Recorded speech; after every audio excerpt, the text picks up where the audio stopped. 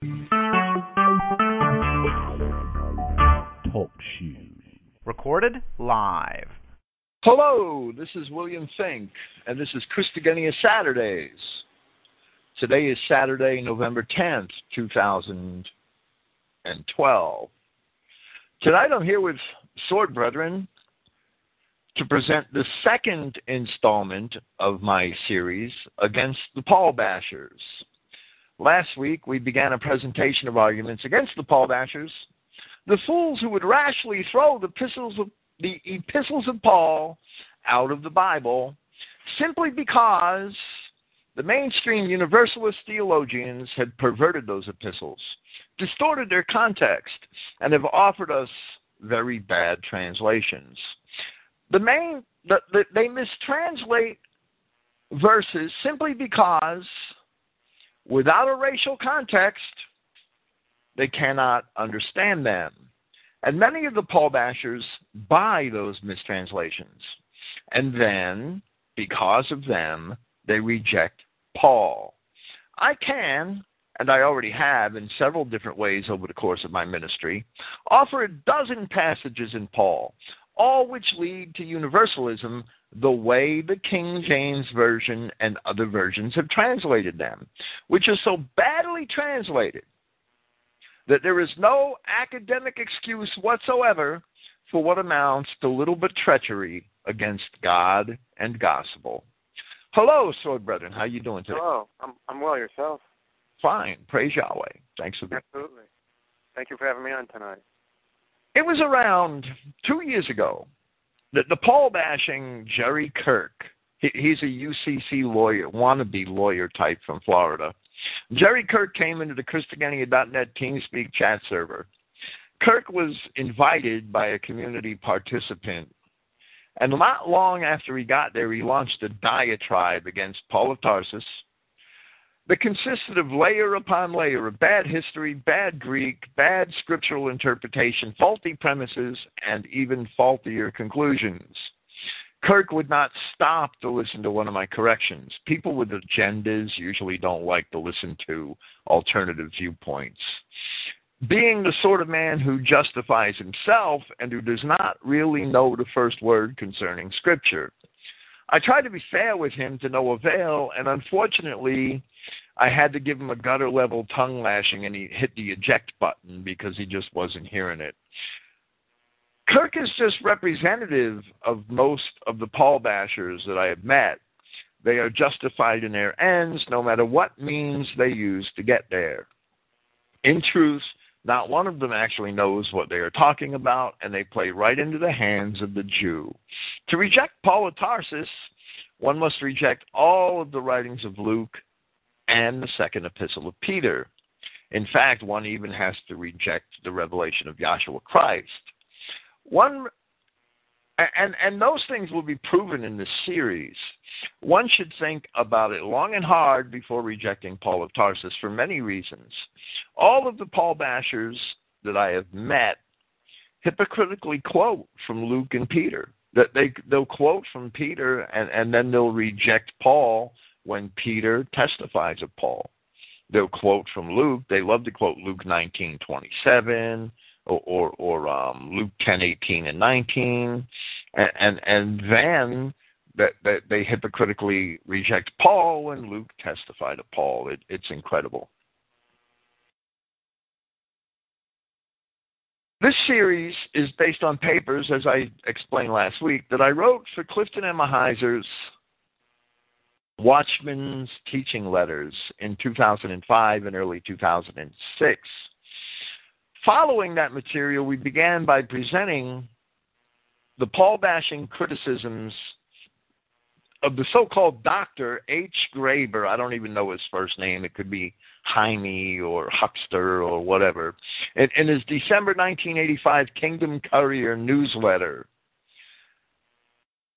which were also a part of his book entitled How Holy is Your Bible?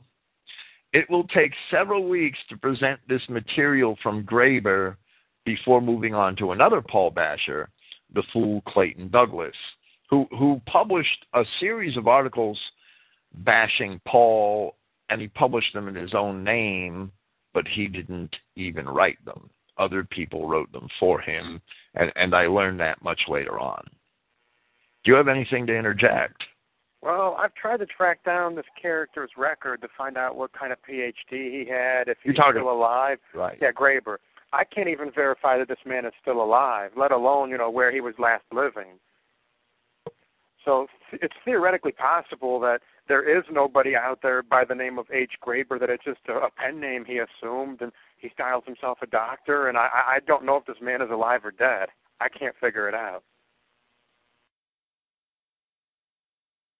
Well, I don't know. I really don't know. Actually, I found last week from the internet that he was actually a member of the Church in Christ in Israel, the same church that ordained me in December of 2000.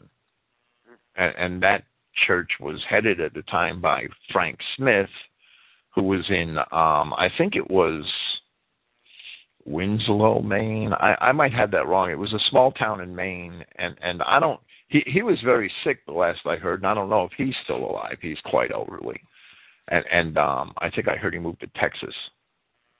And anyway, it's immaterial that the Paul bashers are just wrong, and these.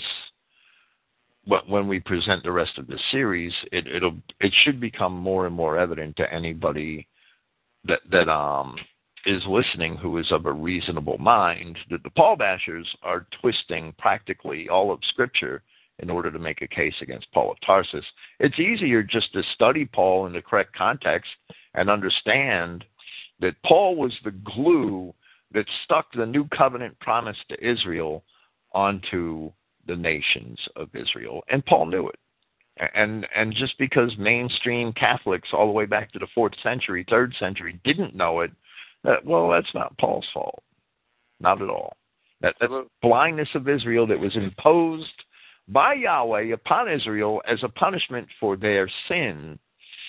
And that's part of that 2,500 years of that 7 times of punishment they were promised.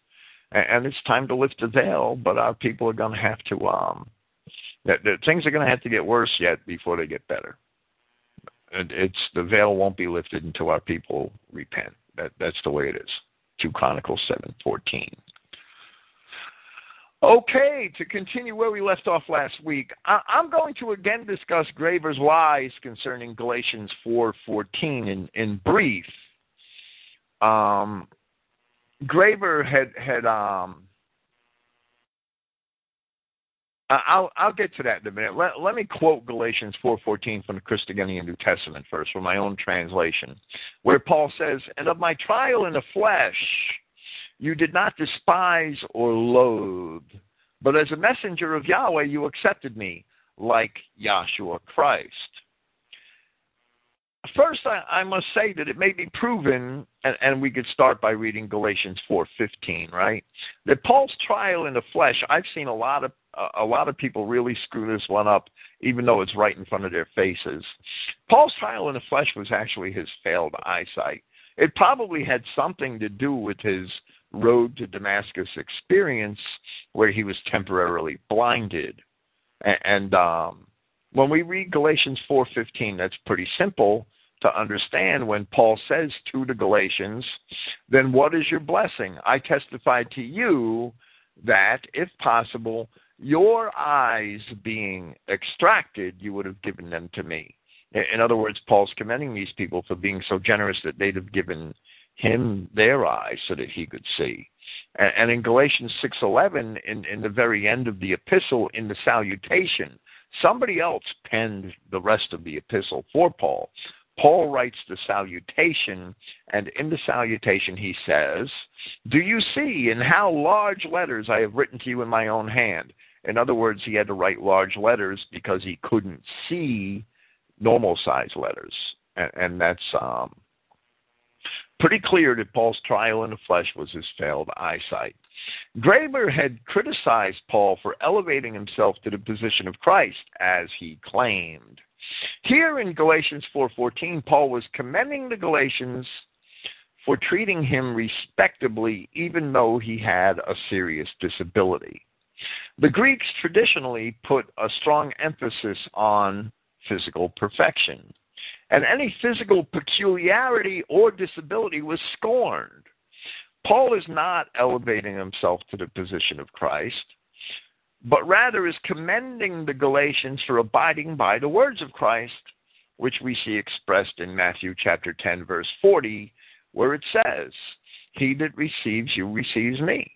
And Brian, if you're a Christian and I treat you well, that means that it's the equivalent of treating Christ well. That's right. the point Paul's trying to make. It's pretty simple, and Graeber is totally misreading that because he wants to find any accusation he can to throw at the Apostle Paul in order to discredit him.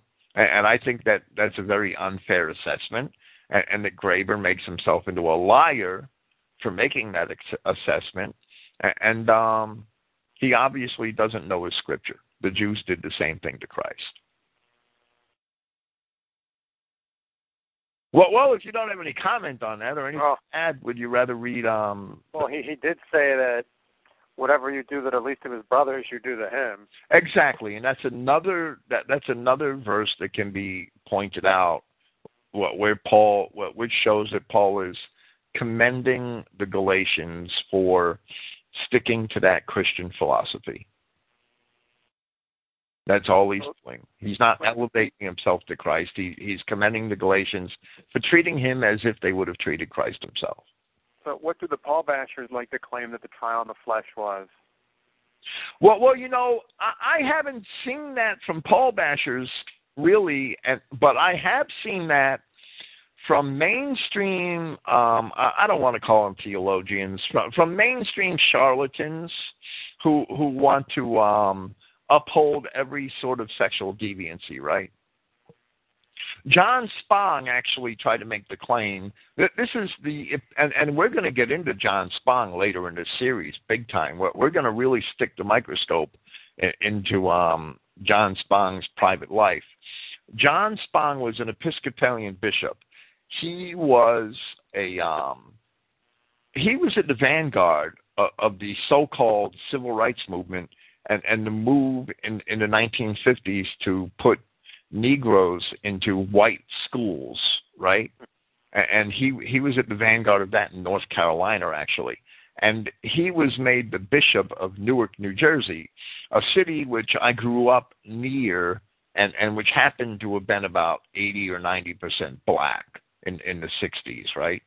And John Spong was an Episcopalian bishop in Newark, New Jersey through the 60s and 70s, and he was the first Episcopalian bishop to ordain sexually deviant homosexual ministers, which caused a huge split in the Episcopalian Church.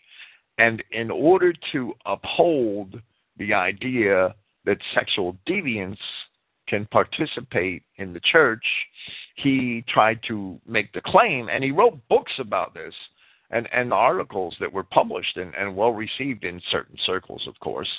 And he tried to make the claim that Paul's trial in the flesh was a penchant for young men, and that Paul was a sexual deviant. Well, that's disgusting. And the only person who would try to make that claim would be someone who has that issue himself.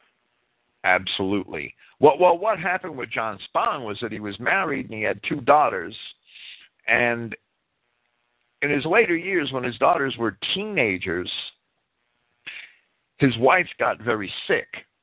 And during that period when his wife was sick, John Spong had a homosexual epiphany. And that's when he started to beat the drum for the acceptance of sexual deviance in the church and in public life. What does a homosexual epiphany mean? He finally felt comfortable coming out of the closet? Right. That's my point, right? He either had an experience which changed his mind, or he saw the darkness in some other way, right? But that's when he changed and tried to say that it's not Adam and Eve, it's Adam and Steve, and that's okay. Normally people have an epiphany in a positive manner. They put down the bottle, they stop using dope, they turn their life around, and they do something positive. So He's trying to claim that what God led him to the light of homosexuality. Well, when we address the Paul-bashing articles and assertions of Clayton Douglas, the Manzer bastard from Arizona, then we will understand that the Paul-bashers get, and W.G. Finley from South Africa, right? And then we will understand that the Paul-bashers get most of their ammunition against Paul, and most of their accusations come right from two sources. The first source is used and quoted and admitted by W.G. Finley, the South African pastor, if I have to call him that, who's a Paul basher. And his primary source is, and it's admitted by him, is a rabbi named Joaquin Prince. Joaquin Prince is the chief rabbi of a large synagogue in Newark, New Jersey. Okay? Now, Clay Douglas admitted getting a lot of his Paul-bashing material from John Spong, who was the bishop of the Episcopalian Church in Newark, New Jersey.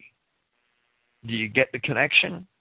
Absolutely. Joaquin Prince, the Jew rabbi, W.G. Finley, the Paul-bashing so-called Christian pastor, admitted using Joaquin Prince time and again as his source for anti-Paul material, and Clayton Douglas, who printed somebody else's articles in his own name, and actually some of those articles come from a clown named, some of the sources come from a clown named Brother Nazariah, or he calls himself that, he's probably some Jew, and Joseph Jeffers, who's a clown who swore that Christ lived 100 years before he actually did, and Jeffers was an idiot.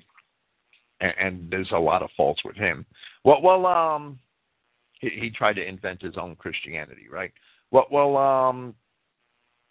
These people admit getting their material from John Spong, who's a sexual deviant and a promoter of civil rights for Negroes. And I don't know how you give civil rights to somebody, to a race that's never been civilized. And a promoter of all kinds of sexual deviancy and forcing homosexuality upon a Christian church. And these idiot Paul bashers see this as a legitimate source for material about Paul in the Bible. The bottom line is this, that John Spong wants to promote homosexuality in Christianity. He has to get rid of Paul, because the only place that homosexuality is condemned in the New Testament, okay, not in the Bible, of course, it's condemned in Leviticus and in Deuteronomy. But in the New Testament, the only place that sexually deviant acts between men are condemned are in the letters of Paul at Tarsus. Right. Well, explicitly, but I'd say it's implicitly condemned when Jesus is talking and teaching, and he said, "For this cause will the man leave his father and mother and cleave to his wife." It doesn't say the man's going to leave his father and mother and cleave to some guy down the street. Well, if you're a Jew, the guy down the street can be a wife, right? It don't really matter, right? I mean, it don't matter. Well, right. And Christ, of course, Christ came to uphold the law and the prophets, right? He of course, he would have condemned sexual deviancy. However, in the gospel, the issue was never raised, so there was no opportunity to condemn it. Well, why would it be raised? I mean, it's implicitly understood by everybody. I mean, if Luke came up and said, "Oh, master, teacher, are men allowed to sodomize men now? Is there a new law?" You know, I'm sure Jesus probably would have slapped him at that point and said, "Where'd you get that notion?" Yeah, right, Ed. Well, absolutely. It's absurd. But the issue did come up. Paul brought the issue up and condemned it explicitly in Romans chapter 1. And the fashion in Rome was that sexual deviancy was publicly accepted and very frequently conducted in public. And that, you know, Tacitus, the great Roman chronicler, he wasn't really a historian, he was a chronicler, he had made a remark in Germania, in chapter 10 of the Germania, in reference to the Germans, saying that they did not think it fashionable to engage in sexually deviant acts. And when he made that remark in the Germania, it's basically a reflection on Rome and support or corroboration of Paul's attitude in Romans chapter 1 that sexual deviancy had become the fashion in Rome. I don't remember Tacitus's exact words. I can only paraphrase it, but basically he said that they do not engage in sexually deviant acts and consider them modern or fashionable. So the problems that we have, cultural problems that we have in this country, in this modern time, that when you disdain sexual deviancy, you're considered old-fashioned. Well, we see that was Tacitus's problem also, right? Don't the deviants always style themselves as progressive, cutting edge, the vanguard of a new society? So the root of Paul bashing are basically fags and Jews. When you trace the root to the Paul bashing to the root, you find fags and Jews. Jocelyn Prince and John Spong being the vanguard among them, being the pinnacle of the Paul bashers, and they admit it. Christian Paul bashers who admit getting their material from Jocelyn Prince, W.G. Finley in South Africa, he should be totally discredited immediately as soon as he cites his source. But they all buy into it. It's incredible how many people buy into that garbage.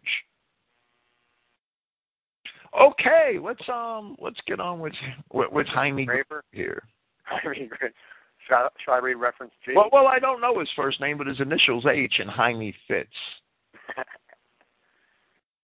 Graeber states, Word of God, first to the Jews. In the above scriptures, Acts 13, 46 through 47, Paul says that it was necessary that the Word of God should first be preached to the Jews, Yehudai.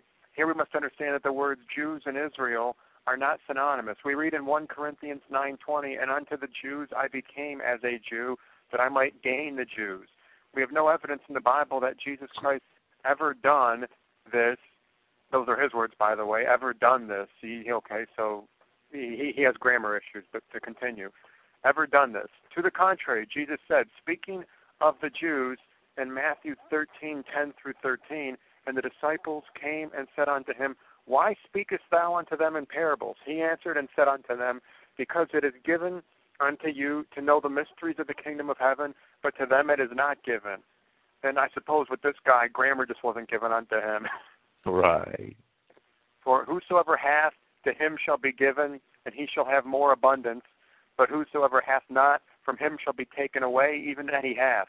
Therefore speak I to them in parables, because they seeing see not, and hearing they hear not, neither do they understand. Also in Matthew 13:34 through 35, all these things spake Jesus unto the multitude in parables, and without a parable spake he not unto them, that it might be fulfilled which was spoken by the prophets, saying, I will utter things which have been kept secret from the foundations of the world. Does this sound like Jesus Christ was trying to gain the Yehudai Jews? Of course not. Jesus knew that the Jews are the children of the devil, as he tells us in John 8:44. We read in Jude 4, for there are certain men crept in unawares, who were before of old ordained to this condemnation, ungodly men turning the grace of our God into lasciviousness and denying the only Lord God and our Lord Jesus Christ. Certainly Jesus Christ knew who the Yehudai are, and I believe that the learned Paul did too. Well, his obvious error is what? He's confusing Judeans with Jews, right? That's his obvious error. Not everybody in Judean is what we would consider today to be a Jew. Jude 4 wouldn't just be referring to Jews. It would be referring to guys like that John Sprang, wouldn't it? John Spong, right. Yeah, I'm going to read my answer here. There's much deception on Graeber's part here. First, Graeber continues in good Catholic tradition, right, to confuse the Greek word eudahios, which is properly Judean, with the term Jew. And what we consider the Jew of today was not a Judean, and a Judean was not necessarily the Jew of today. Then, because Graeber himself is confused, he accuses Paul of wanting to preach, and this is what he's inferring here, to Canaanites and Edomites. The Jews of today are descended from Canaanites and Edomites. Not every Judean was a Canaanite or an Edomite. many of the Judeans were Israelites. Now, Paul explains thoroughly the difference between Jacob, Israel, and Esau, or Edom, in Romans chapter 9. So Paul knew the difference. Paul was very aware of those children of Cain masquerading as Judah. And he says so right in Acts, that same chapter that Graber quotes as Acts chapter 13. Well, Paul basically demonstrates that awareness in Acts chapter 13, verses 6 through 10, where he basically taught it. He talks about the vagabond Jew and the false accuser. It's actually Luke, right? Luke's writing, and in Acts chapter 19 and in 2 Thessalonians chapter 2, where Paul points out that those people sitting in the temple pretending that they are God are really Satan. They are really the adversary. And Paul makes that very clear in 2 Thessalonians chapter 2. Graber doesn't criticize John. John recorded our Redeemer as saying, "You worship what you know not. We know what we worship, for salvation is..." Now the Greek says salvation is of the Judeans, but the King James Version says salvation is of the Jews. So Graber holds John to a different standard than he holds Luke in his authorship of Acts, or Paul in the words which Luke records. I could write at length at why Paul felt that he had to bring the gospel to the Israelites, who at that time were calling themselves Judeans, who were under the law first, who were mostly of true Judah and Benjamin. In fact, it's stated in Zechariah 12:7 that the tents of Judah would be saved first, that Judah would get the gospel first, if you want to consider that being saved or being called to that salvation in Christ, right?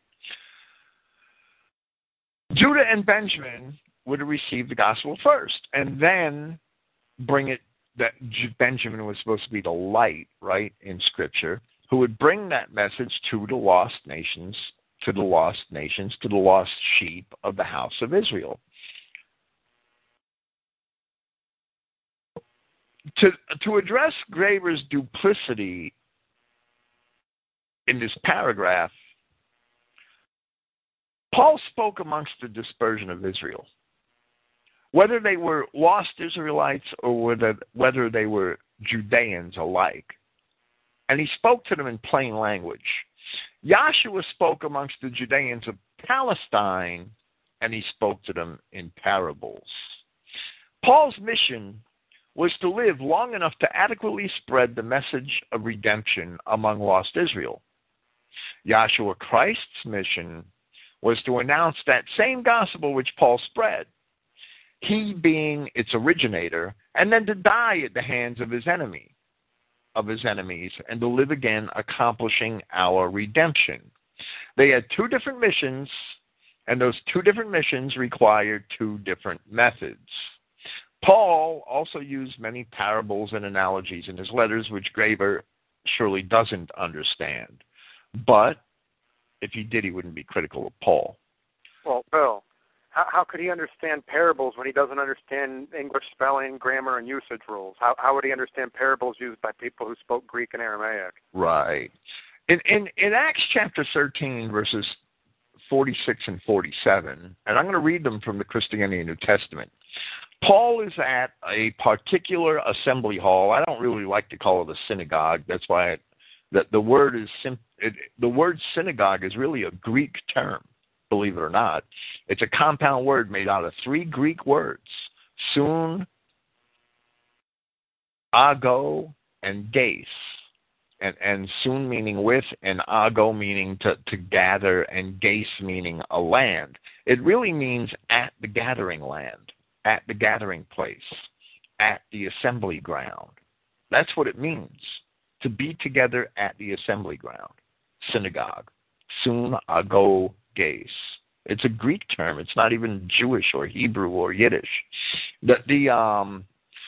It's because of its true meaning, I translated assembly hall everywhere in the Christianity New Testament. Paul's at a particular assembly hall of Judeans in a particular place in Greece, and if the verses were translated properly in their context, Paul would be saying to the leaders of this assembly hall, to you it was necessary to speak the word of God first, since you have rejected him and judge yourselves not worthy of eternal life. Behold, we turn to the people. And then they begin from that time to address the common people of the assembly hall. And the veracity of that translation is clear in context, where several times subsequent to that event, Paul is in other synagogues of the Judeans preaching to the Judeans. So you can't tell me that this is the point where Paul leaves the Jews and turns to the Gentiles. That's a false Jewish Catholic interpretation of Scripture. And Graeber has bought that interpretation and criticizes Paul for it. It's not Paul's fault that the Catholics and the mainstream theologians and the Jews all twist those words, and it's not Paul's fault that Paul's not understood. It's very clear to me what Paul's saying when we read the Bible in context.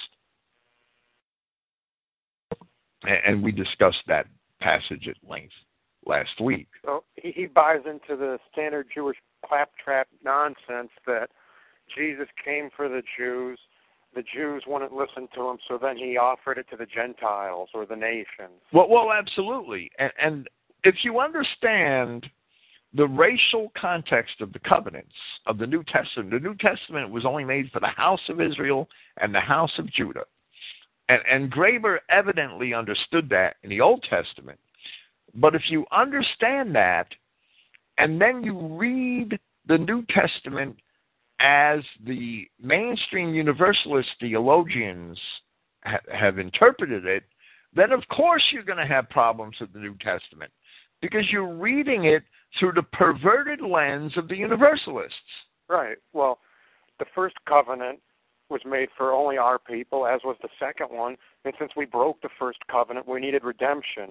And some people come along after the fact who weren't part of the first deal, and they want to get on the second deal, the renewal of the old covenant, but they weren't part of the first covenant, so they're not invited to the second one.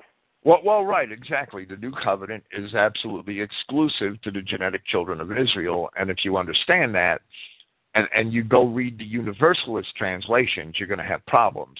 There are many places in Paul that seem to be Universalist where, when properly translated, and I could go through the Greek word for word and validate every point that I have to make.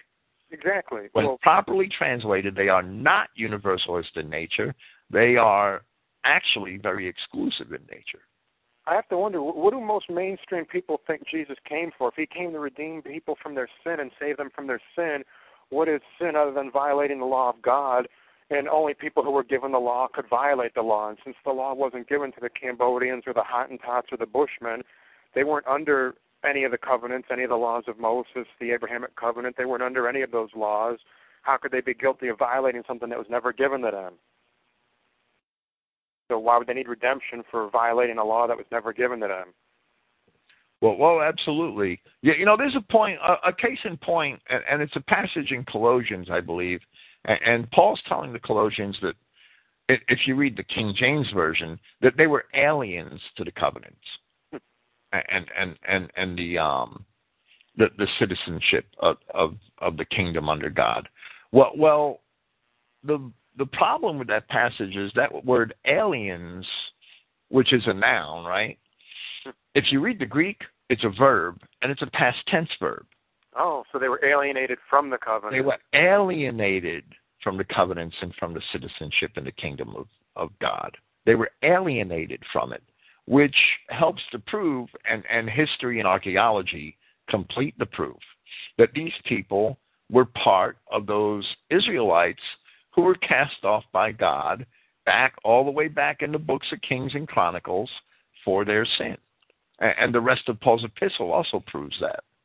All you have to do is change that one word to its proper translation as a past tense verb, and you learn that these people were alienated, and that's the Christian identity position. Well, how could you be alienated unless you were part of it to begin with? Well, right, exactly. And history will prove that they were. But when you read the mainstream translations, the King James Version, for instance, you'll see that they were aliens. And if you understand that the covenants are only for Israel, well, how is Paul included in these aliens? And exactly. If you don't study the Greek, you're going to blame Paul for that. But they change a verb to a noun and cause all this doctrinal problem. Right. And it's not Paul's fault. It's not Paul's fault these bastards changed a verb to a noun. It's not Paul's fault, but that's what they did. And someone like Graeber, I don't know if Graeber could even define what a noun is and what a verb is. He certainly doesn't know how to use them in English, so he's not going to recognize that in, the translations that somebody changed a verb to a noun, and that's why his Bible reads like it reads. Absolutely. Well, I have a series, Errors Inspired by Who, on Christogenea, 3 podcasts, which explain a lot of the plain errors in translation in the King James Version. And there's several times where the King James Version took a noun and translated it as a verb, or took a verb and translated it as a noun, and those mistranslations created universalist interpretations of exclusivist passages. Right. And it couldn't be a mistake, right? I mean, would highly learned scholars and scribes make those sort of simple mistakes? Well, it's not a mistake, but there's a reason for the universalist misinterpretations, and that's because the Bible, the King James Version of the Bible, was translated in 1611. It was published in 1611. It was translated in the years leading up to that, right? The Geneva Bible was first translated in the 1520s, right? Now, at this time, these people, not understanding the history of the Anglo-Saxon and Germanic and Celtic tribes, not understanding the origins of the Anglo-Saxon and Germanic and Celtic people, they thought that they were outsiders. They really thought that. That's the blindness that God promised would happen to Israel, to the people of Israel, in their dispersion.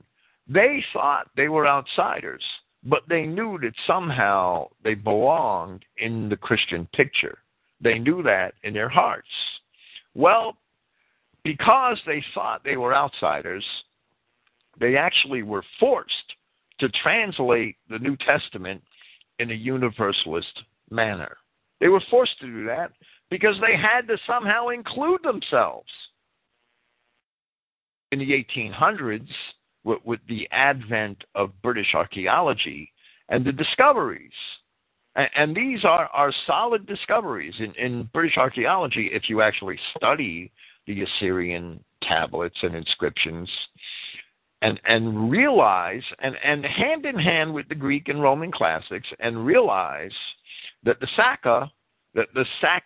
Saxons originated in the cities of the Medes where the Israels were dispersed, and connect the dots properly in ancient history and understand that the Phoenicians, the Celts, the Scythians, the Germanic people actually did come from the dispersed children of Israel, which could not have been known in the 1600s because they just didn't have that archaeology. I mean, it's in the classics, believe me, but the archaeology really helps one put it together and cements the inferences and that can be made from the classics. Well, it's in there, but they just didn't have that scholarship. And that scholarship and those discoveries led to the dawn of the British Israel movement in Britain in the 1800s.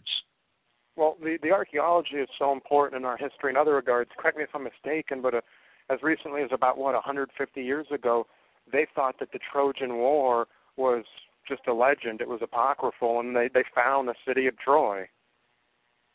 Well, there's still people that even dispute that, and Troy, the Trojan War is a historical fact, and they have found through archaeology a lot of a lot of material that does lead to an understanding that the circumstances of the Mediterranean at the time that the Trojan War could have been fought certainly allow for the for Homer's stories about the Trojan War being true. Yes, that's absolutely true. So there's there's a lot to be learned by archaeology when you take the archaeology honestly and put it together with the scripture and the history and the classics. What you end up with is Christian identity. Right. The main problem right now, though, as I see it, the lands of the former Eastern Roman Empire, the Byzantine Empire, we have very limited access to those lands. We just can't go into Egypt or occupied Palestine or Lebanon and start digging. Those lands are all those lands are owned by the enemy now. So that will hinder our people's archaeological efforts. Wouldn't you agree? Well, absolutely. Absolutely. No, there's no doubt. And not only that, but a lot of that stuff like Egypt, that the Israeli Antiquities Authority, you can't put a shovel in the ground without a rabbi breathing down your neck. Yeah, in Palestine. You can't do it. And everything found in the ground is sifted and filtered and actually twisted and perverted through the Jewish sieve of interpretation. And it has to be that way, or you're not going to put a shovel in the ground again. And the same thing in Egypt, where a lot of the Egyptians have basically everything locked down, and only certain information is allowed to get out, and anything that would be discrediting to the idea that today's modern Egyptians are also the Egyptians of antiquity, it is very difficult to get out of Egypt. That they don't want to hear it, and it's the Jews that they've got archaeology locked down. But in the 19th century, it wasn't like that. In the 19th century, it was English and German and American and French archaeologists and anthropologists who were making the studies, and the data was interpreted through a Christian or a more or less secular lens and non-religious lens, and it was a different world, and the data was a lot more reliable actually. Where today it's all perverted through the big Jew lie machine. Well, to finish addressing what Graeber's last mentioned criticisms of Paul, Graeber quotes Jude verse 4, which says, "For certain men crept in unawares," and he tries to level, this rifle at Paul, and Paul's he ignores Paul's nearly identical words in Galatians 2:4. Where he says, and that because of false brethren unawares brought in Acts chapter 20, verse 29, where Paul warns, after my departing from Asia Minor, shall grievous wolves enter in among you. Jude and Paul, they're absolutely synchronous, right? There's total synchronicity between Paul and all of the writers of the minor epistles, and before the end of this presentation tonight, we're going to see a lot of that. What would you like to read Graeber's arguments in Part H? All right, Part H. Graeber states, the Gentiles. We note that Paul tells us in Acts 13:46-47 that, quote, the Lord commanded us, saying, I have set thee to be a light of the Gentiles, quote. And we also read in Romans 11:13, for I speak to you, Gentiles, inasmuch as I am an apostle of the Gentiles, I magnify mine office.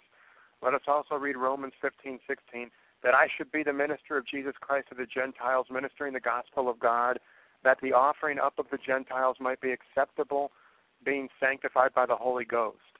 There is no place in scriptures or secular history that tells us where Paul received this authority, except by his own claim, and that of his companion Luke, who was a Gentile. Now, I wonder, is there any authority in any part of this country that can tell us how Graeber became a doctor, except by his own claim? Now, let us read what Jesus had to say in this matter. We read Jesus commanding his disciples in Matthew 10:5-6, These 12 Jesus sent forth and commanded them, saying, Go not into the way of the Gentiles, and into any city of the Samaritans enter ye not, but go rather to the lost sheep of the house of Israel, the white Caucasian, Anglo-Saxon, Celtic, Germanic people of the world, the true Israelites of the Bible. We also read in Matthew 15:24, but he answered and said, I am not sent but unto the lost sheep of the house of Israel. Well, who are these lost sheep? Doesn't Graber understand? Well, right. Graber is finish reading it now. All right. Very clearly, by the words of Jesus himself, he tells us that he did not come for the Gentiles. Why? Because Jesus came for salvation for his children that had the original sin imputed upon them and thereby had become prisoners of Satan after death. The original sin was only imputed upon the seed of Adam and not upon the Gentiles or Jews. I am sure the learned Apostle Paul knew this, so who are you going to believe, Jesus or the professed Apostle Paul? I wonder. This is so calumnious that this is just treacherous, right? That this is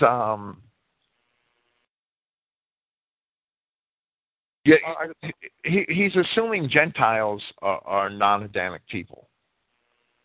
I'm concerned here too that he says that all the children that had, original sin became prisoners of Satan after death. Is he contending then that Elijah and Abraham, Isaac, Jacob, that they all had, they all went to hell? That's a really Catholic viewpoint, right?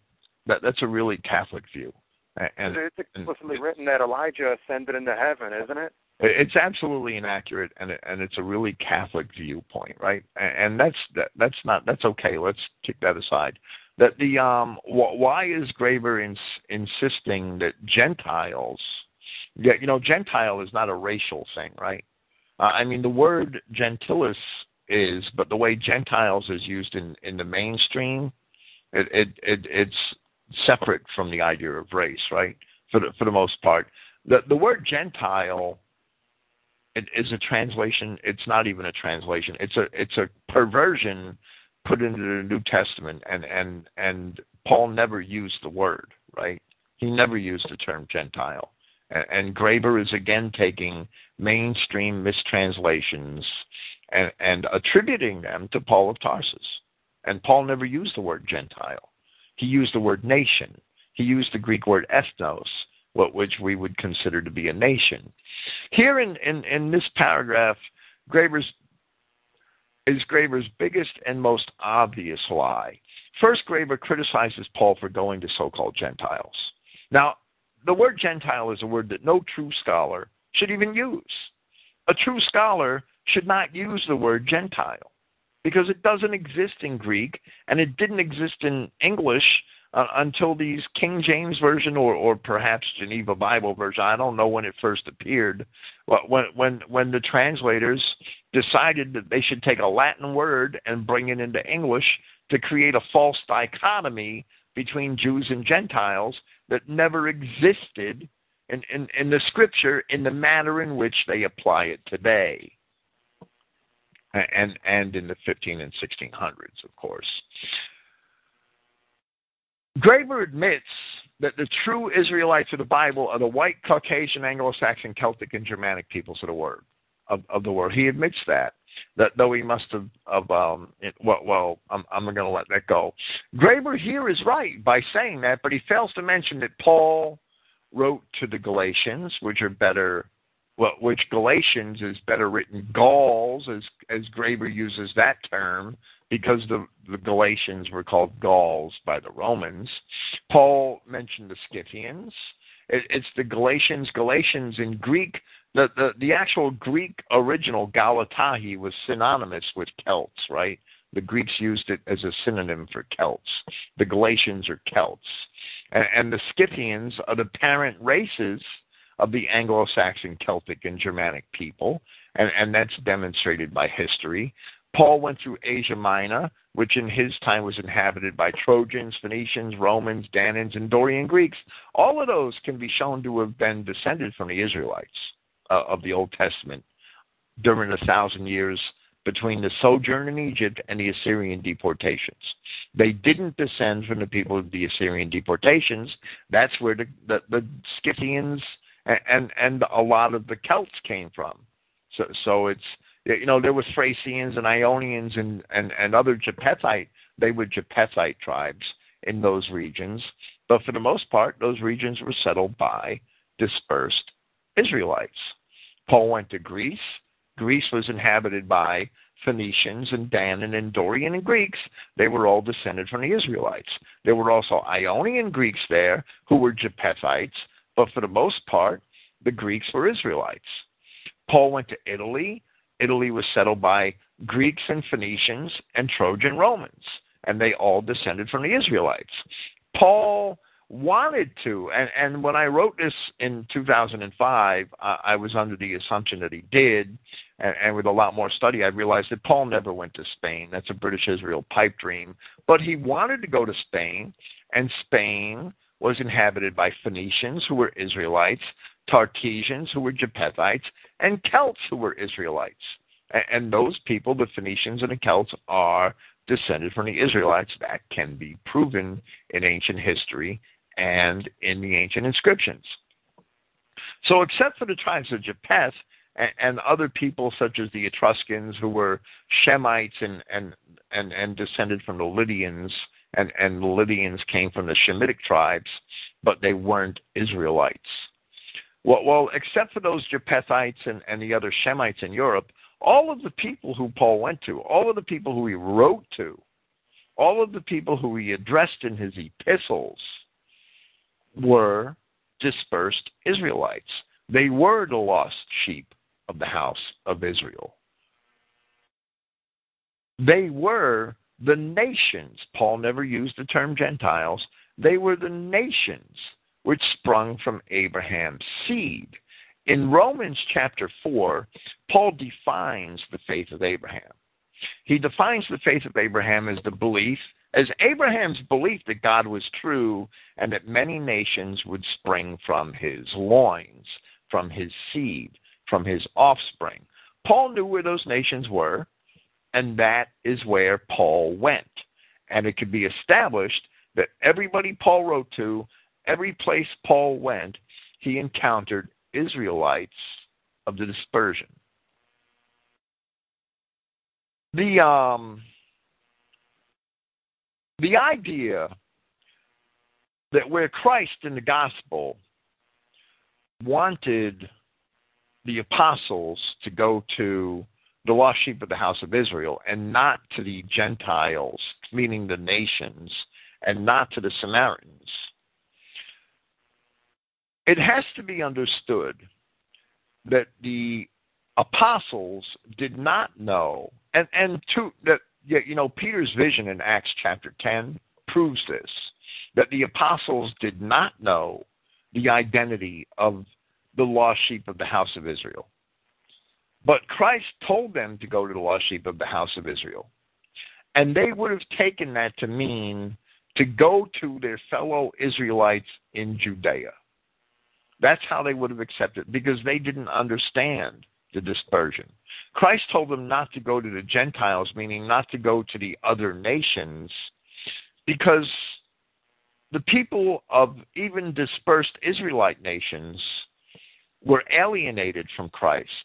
And the apostles couldn't have went to those people because Christ was not reconciled to those people until he was crucified and resurrected. The apostles would not have understood that in the Christian identity context. They would have taken those words of Christ to mean that they should go to their fellow Judean Israelites. And that's a totally different context from the Christian identity context, which Paul did understand, that these people of all these dispersed nations that he was going to were actually ancient dispersed Israelites. And all of Paul's letters prove that. Graeber doesn't understand. Graeber evidently kind of understands the racial context of the covenants, but he doesn't understand the history, and he doesn't understand the dispersions. If Paul of Tarsus wanted to pervert Christianity,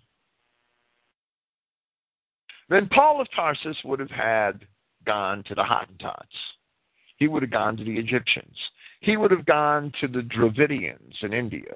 He would have gone to the Arabs.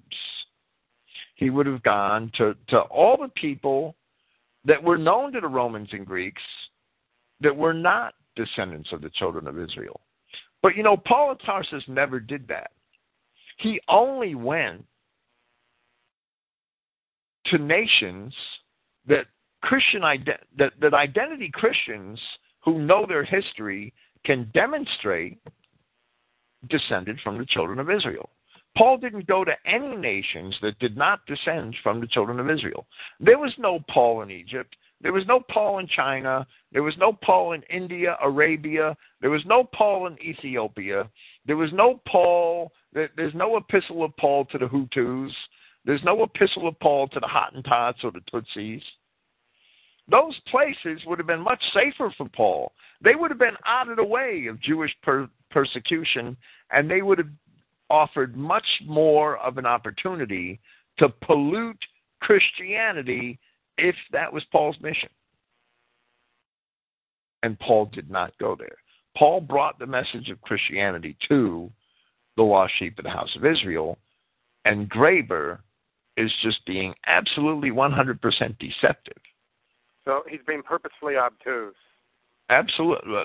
This is, the entire accusation is filled with, it's inverted, it's turned inside out, and it's filled with lies. And it's incredible that this is the material. This Graeber material. I didn't pull this Graeber material out of thin air in 2005. Actually, this Graeber paper is based on a letter I wrote to Ralph Daigle, a Christian identity pastor in Michigan who turned Paul basher in 2003. And this is the material that these people in Michigan, that the Church of Christ in Israel, that I was ordained into, that Graeber was a member of, okay, that Frank Smith in Maine was the bishop of and turned Paul basher, okay. This is the material that they used.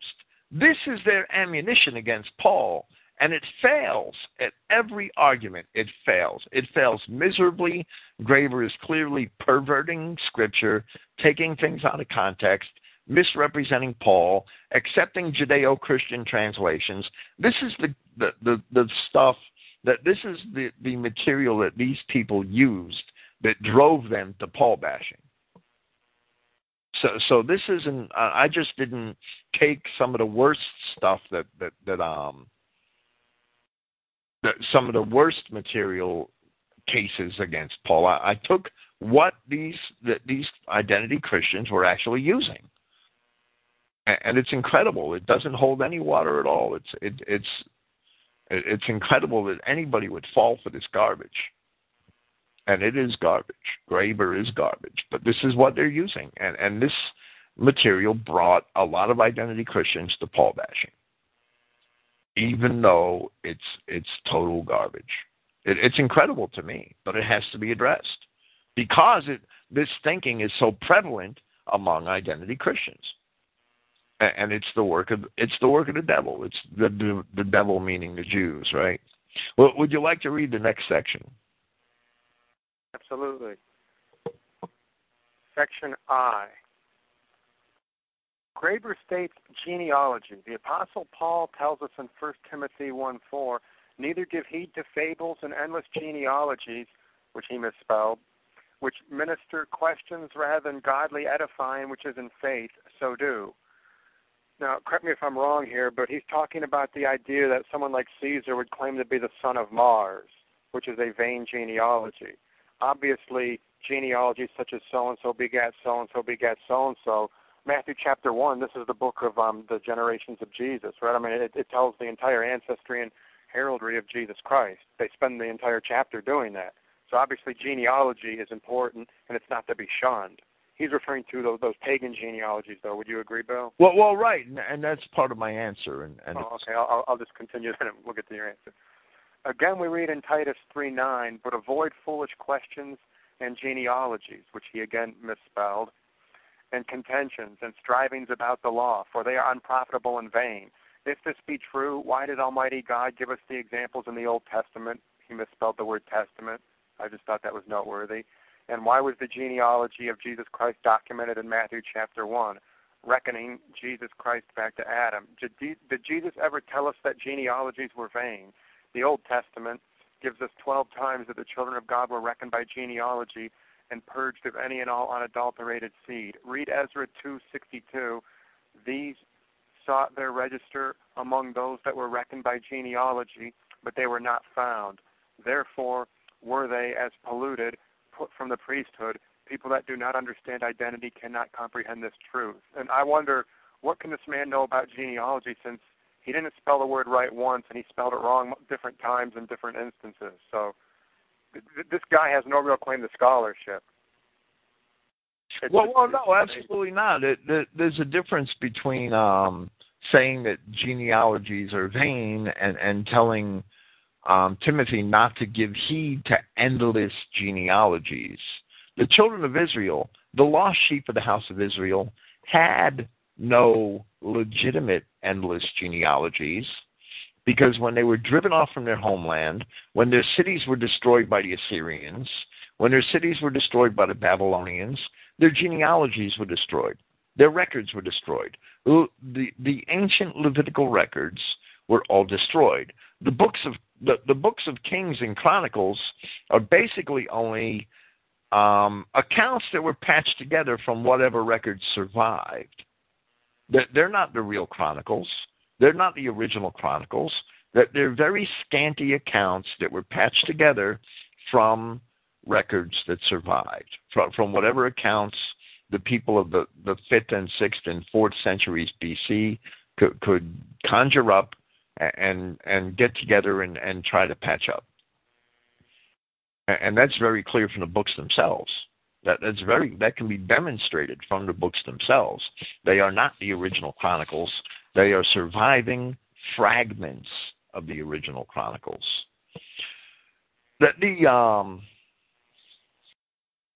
Paul's exhortations to Titus and Timothy concerning fables and endless genealogies, which is how it's phrased in 1 Timothy 1:4, or foolish questions and genealogies in Titus 3:9. These were not, as Graeber insinuates, admonitions by Paul to forego or to ignore concerns over one's racial purity. To the contrary, as I translate the passages, okay, these are my own translations, they're in the Christogenea New Testament, I can defend every word of the Greek. Paul calls Titus a purely bred child according to the common belief. Why would Paul call Titus that?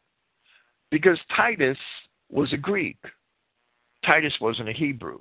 He was a lost Israelite Greek. He had no true genealogical records in his possession. Paul's basically telling him he's a purely bred child according to the common belief. In other words, you look white enough. That's what he's telling him. Of course, an ancient Greek really didn't have as big a concern of some sort of alien admixture as a modern American.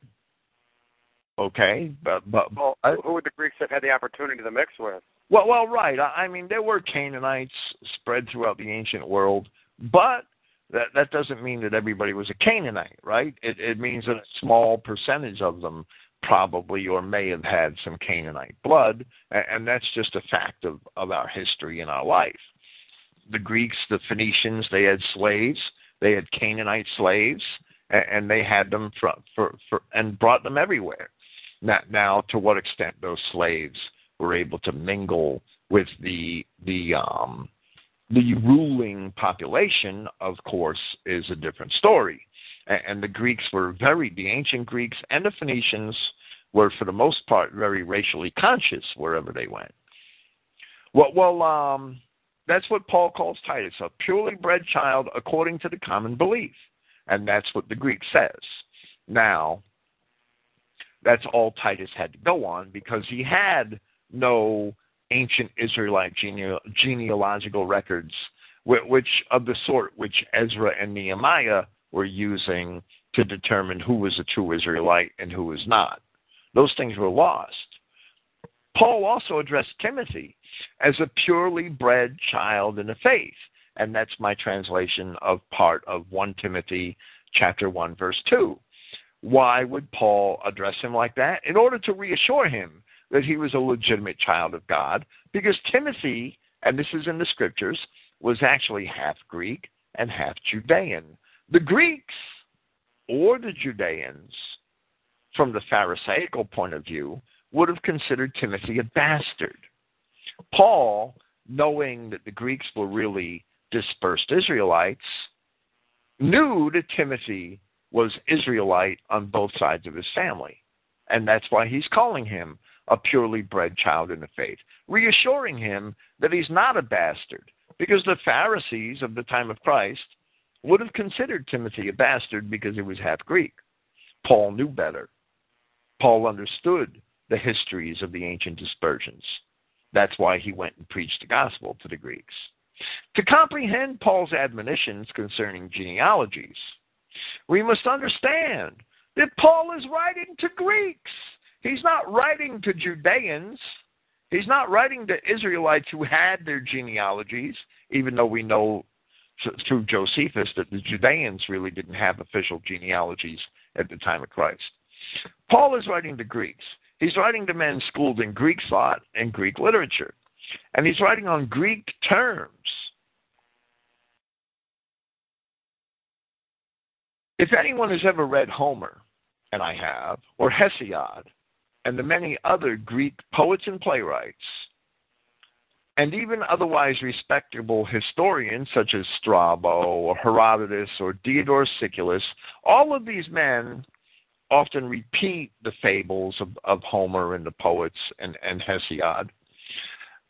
Only by reading all of those things can one really comprehend and appreciate the Greek idea of genealogy and Paul's admonitions here. Paul's not condemning the likes of Ezra. He's not condemning the Levitical record keepers of ancient Israel. He's talking to Greeks on Greek terms. And that's another thing Graeber didn't understand and condemned Paul for, where Paul said that I spoke to the Judeans as a Judean and to the Greeks as a Greek. Well, Paul was educated both in the Hebrew literature and the Greek literature. He had the peculiar talents that were needed for the time. He could speak to the Greeks from a Greek viewpoint because he was educated in Greek literature. He could speak to the Judeans from the Judean viewpoint because he was educated in the scriptures. And Paul was peculiarly capable of being the guy who would bring the gospel from Judean Palestine to the dispersion of Israelites, lost Israel, abroad, who were actually Greeks and Romans, because Paul was educated on both sides and highly educated. Paul is not condemning the ancient Hebrew record keepers. Rather, he is condemning the likes of Hesiod. If you ever read Hesiod's Theogony, you would understand what a vain genealogy is. And the many similar works found among the Greek poets, which account for the races of men in various genealogies where those races are said to have descended from various pagan gods and goddesses such as Zeus, Apollo, Athena, Heracles. Those accounts were quite intricate, and they were repeated by the poets, and they were repeated by the historians. They were absolutely vain. Imagine Paul bringing the gospel to the lost sheep of the house of Israel, telling the people that he was going to in Europe, the Romans, the Greeks, the Galatians, that they were descended from the seed of Abraham, as he tells the Romans in Romans chapter 4, from the children of Isaac, as he tells the Galatians in Galatians chapter 4. Imagine telling these pagans that they were descended from these ancient Hebrew patriarchs, and the pagans are going to contend with you. No, we're not. We're descended from Zeus or Apollo. We have these genealogies in our poets. That's what he's warning Timothy and Titus about. And if you don't read the classics, if you don't understand what the Greeks knew or what the Greeks thought they knew, then you can't comprehend these scriptures. To properly understand the Bible, you have to study language, you have to study history, you have to study archaeology, you have to study the other literature of the periods of the Bible. And if you don't do that, you're going to be susceptible to the lies of Jaime Graeber. You're going to be susceptible to these lies and these false accusations that he's throwing out there. As for tensions and strivings about the law, I'm sorry, you were going to say something. I was just going to say that this guy's scholarship is seriously lacking, and it's possible we might consider that he's well-intentioned and he's just an idiot who doesn't know any better, but some of the things he's doing that he's engaging in, they seem to be purposeful deceptions that he really should know what he's doing, and he's consciously choosing to convey wrong information, which would tend to suggest that he has some sort of agenda he's pursuing, and that it's not just that he's a bad scholar with a high school education and he doesn't know one thing from another in Scripture. It seems that, he's read enough Scripture to at least form basic doctrines and theologies, and he's trying to vigorously pursue this theological agenda or a political agenda or maybe a personal agenda, and he's using his knowledge of Scripture to pursue that agenda. Well, absolutely, but his knowledge of Scripture is very shallow. Right. He has an agenda, and there's a world of difference between actual study, hard study, and casual reading. There's a world of difference. And if you actually studied the Scripture, you can expose those who haven't very quickly, even without the Christian identity perspective. As for contentions and strivings about the law, Paul warns Titus not to get caught up in the same such deceit which we find in the Talmud, which is a reflection of the thought of Judaism, in Judea, of this very period. Paul's not warning Titus about the law. He's warning Titus about contentions and strivings about the law. He's warning Titus about the same deceit which those Judeans had, which wrote the Talmud, who later wrote the Talmud, who were primarily Canaanites and Edomites who had rejected the gospel in Christ. So there's a big difference between warning about the law and warning about contentions and strivings about the law. That Graeber's being absolutely deceitful in many ways here. I just wanted to say, too, it's written that in Jeremiah that the law is in the heart of our people, and the Jews have never had any law other than their own law, Satan's law in their hearts, and even if they hadn't written the Talmud, it would still be in their heart, wouldn't it? I mean, Jewish behavior would exist in every single Jew. So even without a physical hard copy Talmud, the Talmud exists in the Jewish mind. Well, absolutely. Well, we might, I made a note at this point in my presentation in 2005 that at this point I had already written to Ralph Daigle, and this was originally a letter written to Christian Identity and Paul-bashing pastor Ralph Daigle. I had already written him 16 handwritten pages, and I made an appeal to him here that he should understand by this point that Graeber is just wrong about many things, and sadly Ralph was not convinced and remained steadfast in his error. And I don't mind talking about it and mentioning the man's name. I hope he listens. I know he reads the Saxon Messenger. I see him open the emails. Go ahead, Brian, and present Part J. Part J, Graeber states the law, the doctrine of the professed Apostle Paul, very emphatically negates the laws of God. By what authority?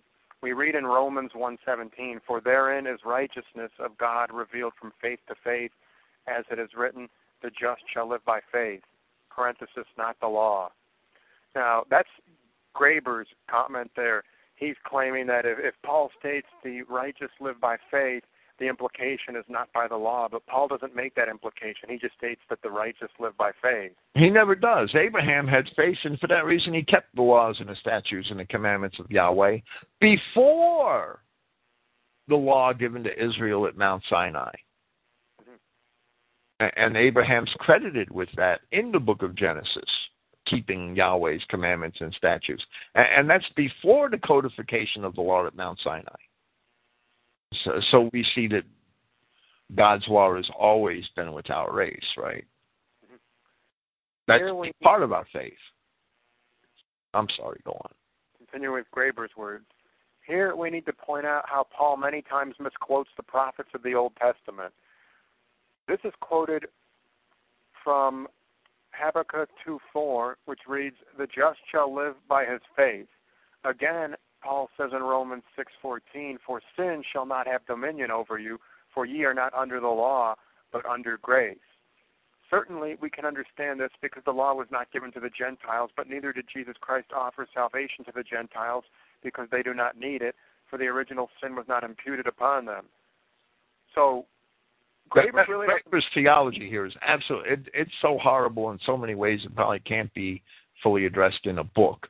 I'm having trouble understanding his theology. It's very incoherent. I would call it a poorly strung together buffet theology. Well, that's a good assessment.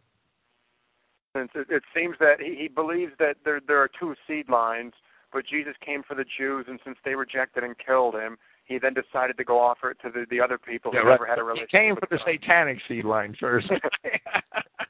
Right. Graeber's theology is a patchwork of mixed Christian identity, Judeo-Christian, Jewish theology. It's all kind of mushed together, and it doesn't make any sense at all. Next, we're going to learn this guy's a dispensationalist. Ephesians 2:15. Having abolished in his flesh the enmity, even the law of commandments contained in ordinances. Romans 4:15-16. Because the law worketh wrath, for where no law is, there is no transgression. Therefore it is of faith, that it might be by grace, not to that only which is of the law, but to that also which is of the faith of Abraham, who is the father of us all. Paul is telling us that if we repeal the laws of God, then there can be no sin. That is the same as if we repealed all criminal law, then we would have no crime. What does Jesus tell us concerning the law of God? Jesus tells us in Matthew 5:17-18, "Think not that I am come to destroy, but to fulfill. For verily I say unto you, till heaven and earth pass, one jot or one tittle shall in no wise pass from the law till all be fulfilled." Has heaven and earth passed, or did Jesus change his mind? We also read in John 14:15, "If ye love me, keep my commandments." And again in 1 John 2:4, "He that saith, I know him, and keepeth not his commandments is a liar, and the truth is not in him." Who do you believe, Jesus or the professed apostle Paul? Paul tells us over and over again that the law was negated by the cross. If that is true, why did Jesus Christ not give us one word of evidence that this is so? Well, where does Paul say the law was negated on the cross? Well, he really doesn't, in essence. Graeber makes a treacherous attack upon Paul's views concerning the law. Graeber states that Paul, and I'm quoting Graeber, right? You just read it. Paul very emphatically negates the laws of God. Now, that's a vile lie, because Paul clearly states in Romans 3:31, from the King James, "Do we make void the law through faith? God forbid. Yeah, we establish the law." That's Paul's words. So Graeber must be taking other of Paul's statements out of context. Graeber is very short of understanding. And so that you may see what I speak of here, I'm going to take the time to explain a few things concerning the law under the New Covenant, which is highly misunderstood. First, as we can witness by history, the Levitical laws in the Pentateuch are based upon, but are not a perfect image of Yahweh's law. And one example of that is Matthew 19:8, where we see that Yahweh permitted Moses a law for divorce, but it was not that way from the beginning. In other words, the ability to divorce and remarry was not God's original intention for his creation. These Levitical laws certainly had their purpose, and they still do. We see today that the greater part of the enemies of God, the seed of the serpent, have trapped themselves in the Old Testament law, not having the faith of the anointed. They have voluntarily condemned themselves. This is a theological argument, right? And Yahweh told us in Jeremiah 8:8, this is what Jeremiah 8:8 says, how will you say, we are wise, and the law of the Lord is with us? In vain have the scribes used a false pen. In other words, there are lies in the law. So we can't say that we are wise because we have it. That's what Jeremiah 8:8 is saying. We can't go back and unwind it, but there are things written in the law of God that were not intended at Mount Sinai because the scribes have vainly used a false pen. So there are changes, there are perversions in the law as we see it in the Pentateuch today. We don't know what they are. Both Paul and James, as we shall see, make allusions to the fact that the enemies of God have trapped themselves into the law. And one of those allusions is right in Galatians chapter 4. Both Jew and Muslim, if we compare those allusions to history, both Jew today and Muslim, and we know that most Jews and most Muslims are descended from mixed races, from the Canaanites, from the Edomites. They're nearly all descendants of Cain. But today, both the Jew and the Muslim claim to believe and accept the Old Testament and the law, and they're all condemned by it because none of them have kept it. They're all violations of it. Bill, a quick interjection here. The Quran has three different teachings on the creation of man. First, it claims that Adam was made from dust, and then it claims that Adam was made from a clot of blood that God dropped down on the earth, and then it claims that Adam was made from water. So we would think, though, in order to be a holy and inspired book, that it should at least be consistent within itself. Well, yeah, the Quran is basically Jewish garbage, right? It really is. Now it is certain that Yahshua Christ came not to destroy the law, but to fulfill it. He came to fulfill both the law and the prophets. So let's see what the prophets say concerning the new covenant, which all agree that Yahshua Christ himself compacted with the children of Israel. Okay? Jeremiah 31, verses 31 to 33.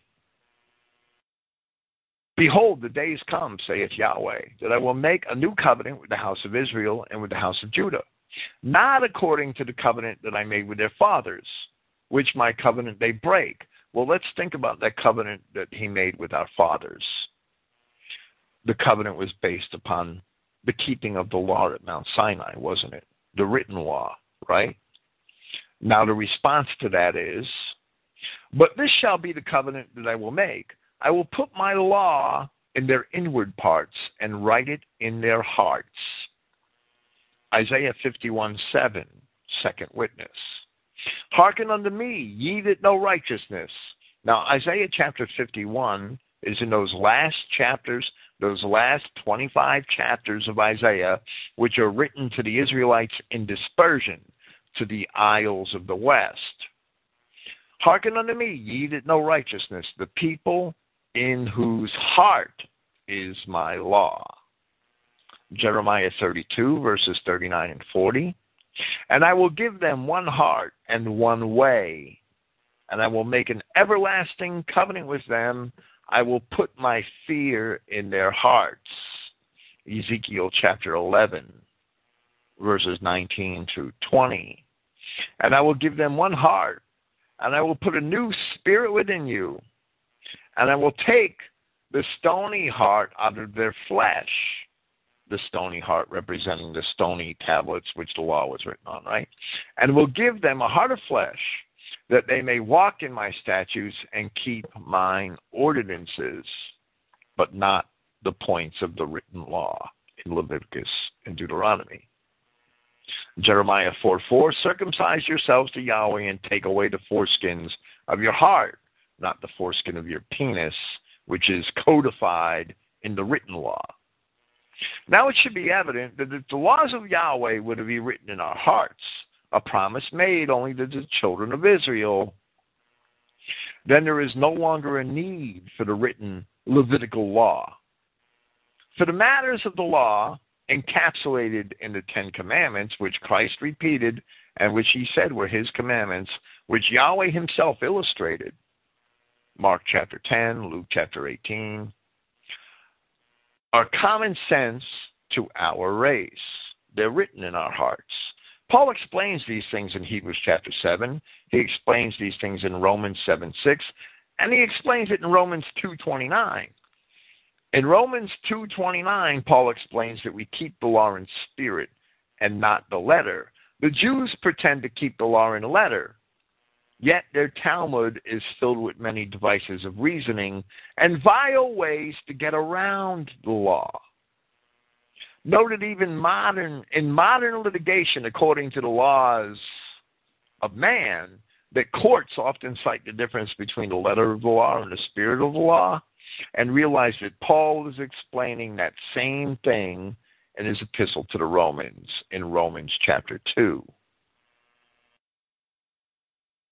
which I will cite momentarily. It should be obvious that the removal of the yoke of the Levitical law is a matter of prophecy along with the new covenant, and it's mentioned by the apostles in Acts chapter 15. For Yahshua Christ says, "My yoke is easy and my burden is light." Paul explains this very thing over and over, but he uses different methods for Romans and different methods for Hebrews, since they have different perspectives. Where Paul writes in Romans chapter 2, verses 14 and 15, and this is what he says, and this is what the Greek says, "For when the nations, which have not the law, because they were cast off Israelites, do by nature the things contained in the law, which show the work of the law written in their hearts." That's what Paul tells the Romans in Romans chapter 2.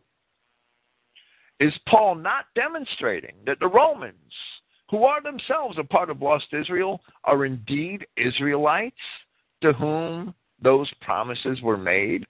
Of course Paul's demonstrating that. Of course he's referring directly to those passages in Isaiah, Jeremiah, and the other scriptures that say that the law will be written in our hearts. And that's what he's telling the Romans. And he's telling the Romans that they demonstrate that by having formed a society based on the rule of law. And they may not have been the perfect laws of God, but they were as good as any equitable laws that we've had that have their origin in men. And they fulfilled the 10 Commandments. Do not steal, do not commit adultery, do not murder. They were all codified into Roman law. Compare Paul's statement in Romans chapter 2, verses 14 and 15 with the words of the prophets quoted above. And also where Paul tells the Corinthians in 2 Corinthians chapter 3, verses 2 and 3, "You are our epistle written in our hearts, known and read of all men, manifestly declared to be the epistle of Christ, ministered by us, written not with ink, but with the Spirit of the living God, not in tablets of stone, but in fleshly tablets of the heart." Paul's making those same allusions to those same scriptures. Is Paul not showing the fulfillment of the words of the prophets?